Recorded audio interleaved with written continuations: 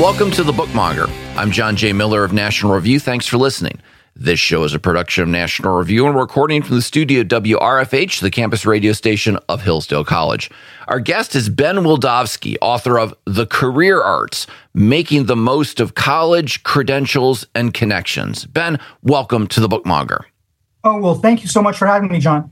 I've heard of the liberal arts, Ben, but what are the career arts?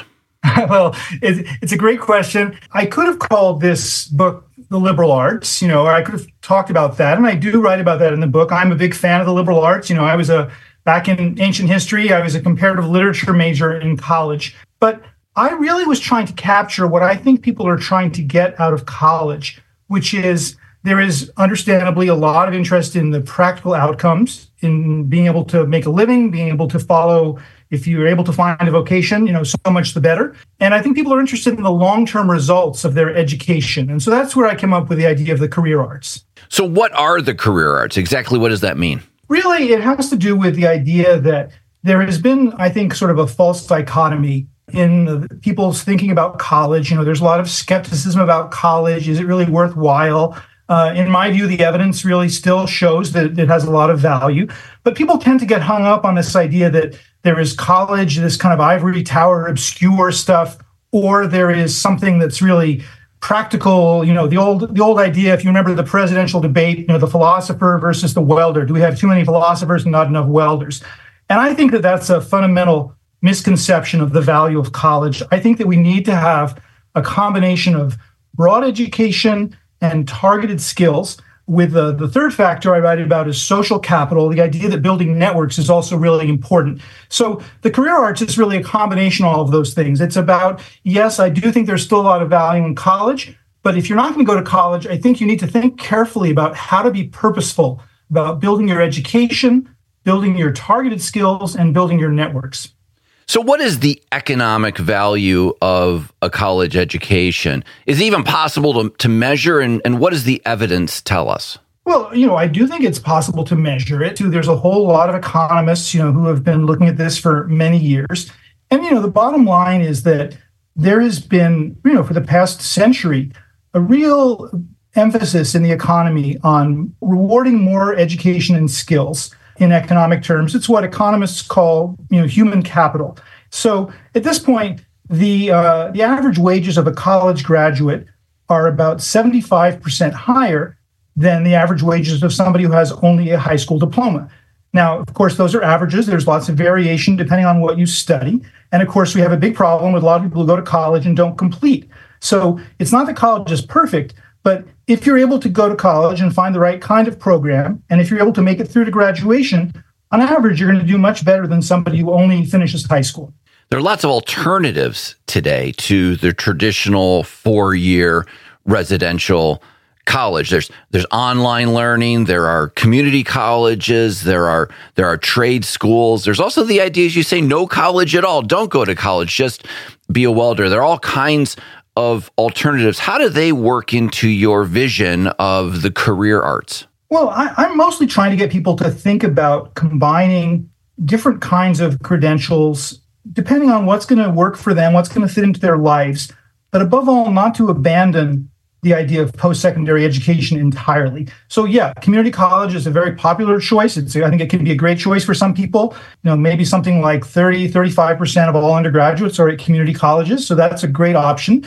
The challenge is a lot of people go into community college planning to transfer to 4-year schools. And for one reason or another, life gets in the way. They don't end up doing that. So I think the challenge is to sort of stay on track. If you're going to do something like a short-term credential, I think that can be a perfectly good way to get started. People always talk about computer coding, but it could also be in something like nursing. It could also be in finance. It could be in graphic design. But what I think we need to think about is how to create more opportunities to build up those short-term credentials over time. Maybe people do them while they're working. Maybe they're older and they've got kids. They've got other responsibilities. But I think there is this kind of wonky term called stackable credentials. But I think it has a lot of potential where people do short-term credentials. They're less expensive. They might help them get a raise. They might help them get promoted. But over time, you want to be able to combine those credentials into maybe an associate degree or into a bachelor's degree so that you can enjoy some of the advantages that tend to come with those broader degrees. That'll make sense. And yet, you say there's a lot of skepticism today about the value of higher education. And it's true. I looked up a poll from Gallup from last summer of 2023, and it showed that Americans' confidence in higher education has dropped to 36%. In other words, only 36% of Americans have a great deal or quite a lot of confidence in higher education. And that's down from 48% in 2018 and 57% in 2015. That's a big drop in less than a decade. Ben, what explains this? I wish I could tell you the exact answer because I feel like there's a big disconnect between the level of skepticism that you've just documented through some of those Gallup results and the actual evidence, which is the earnings differential that I mentioned before. You know, the 75% average wage premium for college graduates is real. We actually have in this country about a record number of Americans now have 4-year degrees. It's about 37, 38%. If you add people with 2-year associate degrees, that's another 10 percentage points. So it's a lot of people with degrees. The wage premium is close to an all-time high, but people are really worried about value. And I think it's partly going back to this idea of the career arts. You know, people are really interested in job satisfaction and financial success over the long term in a changing economy. And I think that because of rising tuition, because of rising student debt, and because of a lot of issues that aren't really about the economy, but the culture wars and a lot of the concern about what's happening on campus has led people to withdraw. And frankly, it's not just that they're telling pollsters this, there's fewer people going. There's an 8% drop in college enrollment nationally in just 3 years between 2019 and 2022. So I consider this a big problem because one of the big lessons, like I mentioned, of the last 100 years is that going to some kind of education after high school is increasingly needed for the jobs of the future. This is a message from our friends at American Habits from the State Policy Network. We the people.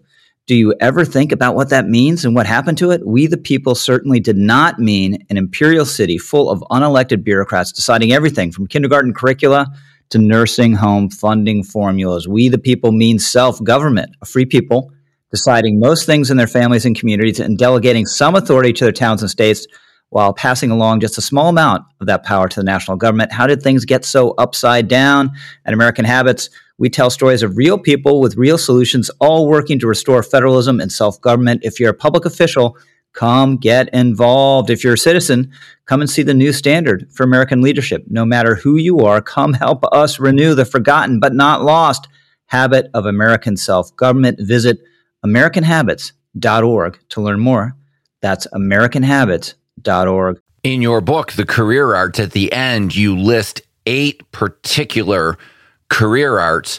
The 8th is this: prepare for the world as it is, not as you wish it were. What does that mean? Partly what I have in mind is, you probably know there has been a real enthusiasm, you might even call it a kind of fashion, for saying we should hire based on skills rather than focus so much on degrees. A lot of governors and state legislatures have dropped degree requirements for state jobs. A lot of corporations have done the same thing. In Silicon Valley, you'll periodically see these announcements about how, no degree is required anymore for all these big companies.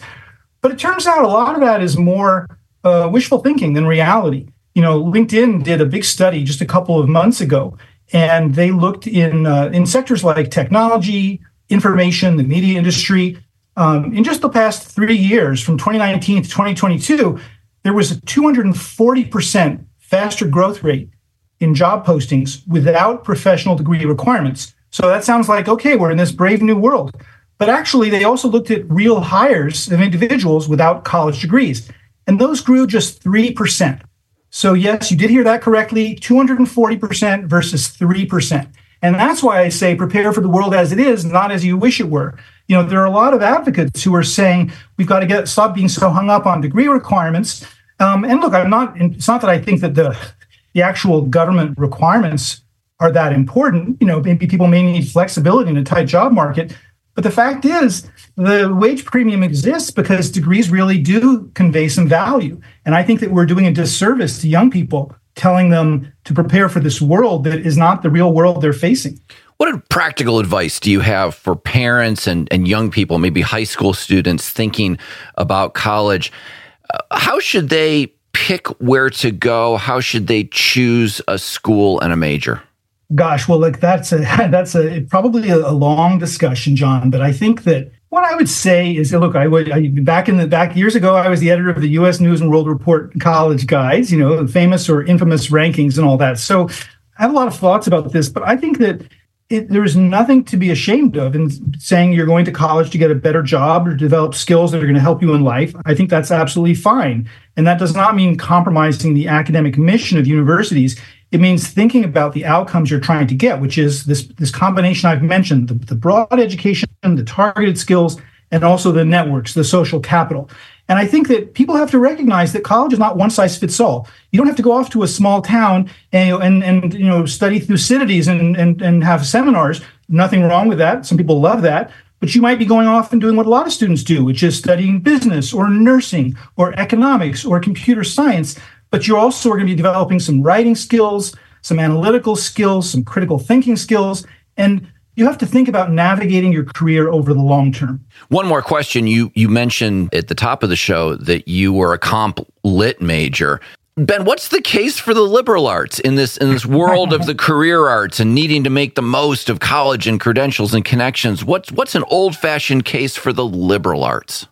Well, I would say at least I tried to encompass that case in the career arts. The career arts is not a rejection of the liberal arts. It's really just trying to say the liberal arts are part of a broader picture where people do have these practical concerns about their careers. But I'm a huge fan of the liberal arts. And people like David Deming, the economist at Harvard, have shown that liberal arts majors, even though they don't get the same kinds of starting salaries as STEM majors, by the time it's 20 or 30 years down the road, they tend to catch up. So, I think that the case for whether it's comparative lit or, lots of other subjects that don't have immediate practical value, I think that you're going to develop some of those tools. It's kind of a bit of a cliche, but the critical thinking skills, the ability to analyze, to understand, to synthesize information, to communicate, to work with other people. Those are all things that are going to really help you as we all live longer. We all have more jobs. We all have, different kinds of career paths. I think you want to have as much navigation ability as you can get. The author is Ben Wildavsky. The book is The Career Arts, Making the Most of College, Credentials, and Connections. Ben, thanks for joining us on The Bookmonger. Thanks for having me, John. Thanks to all of you for listening. If you enjoyed this show, please take a minute to leave a review. Your reviews help new listeners discover us, and that helps us keep this show going. We'll be back next week with a new episode of The Bookmonger.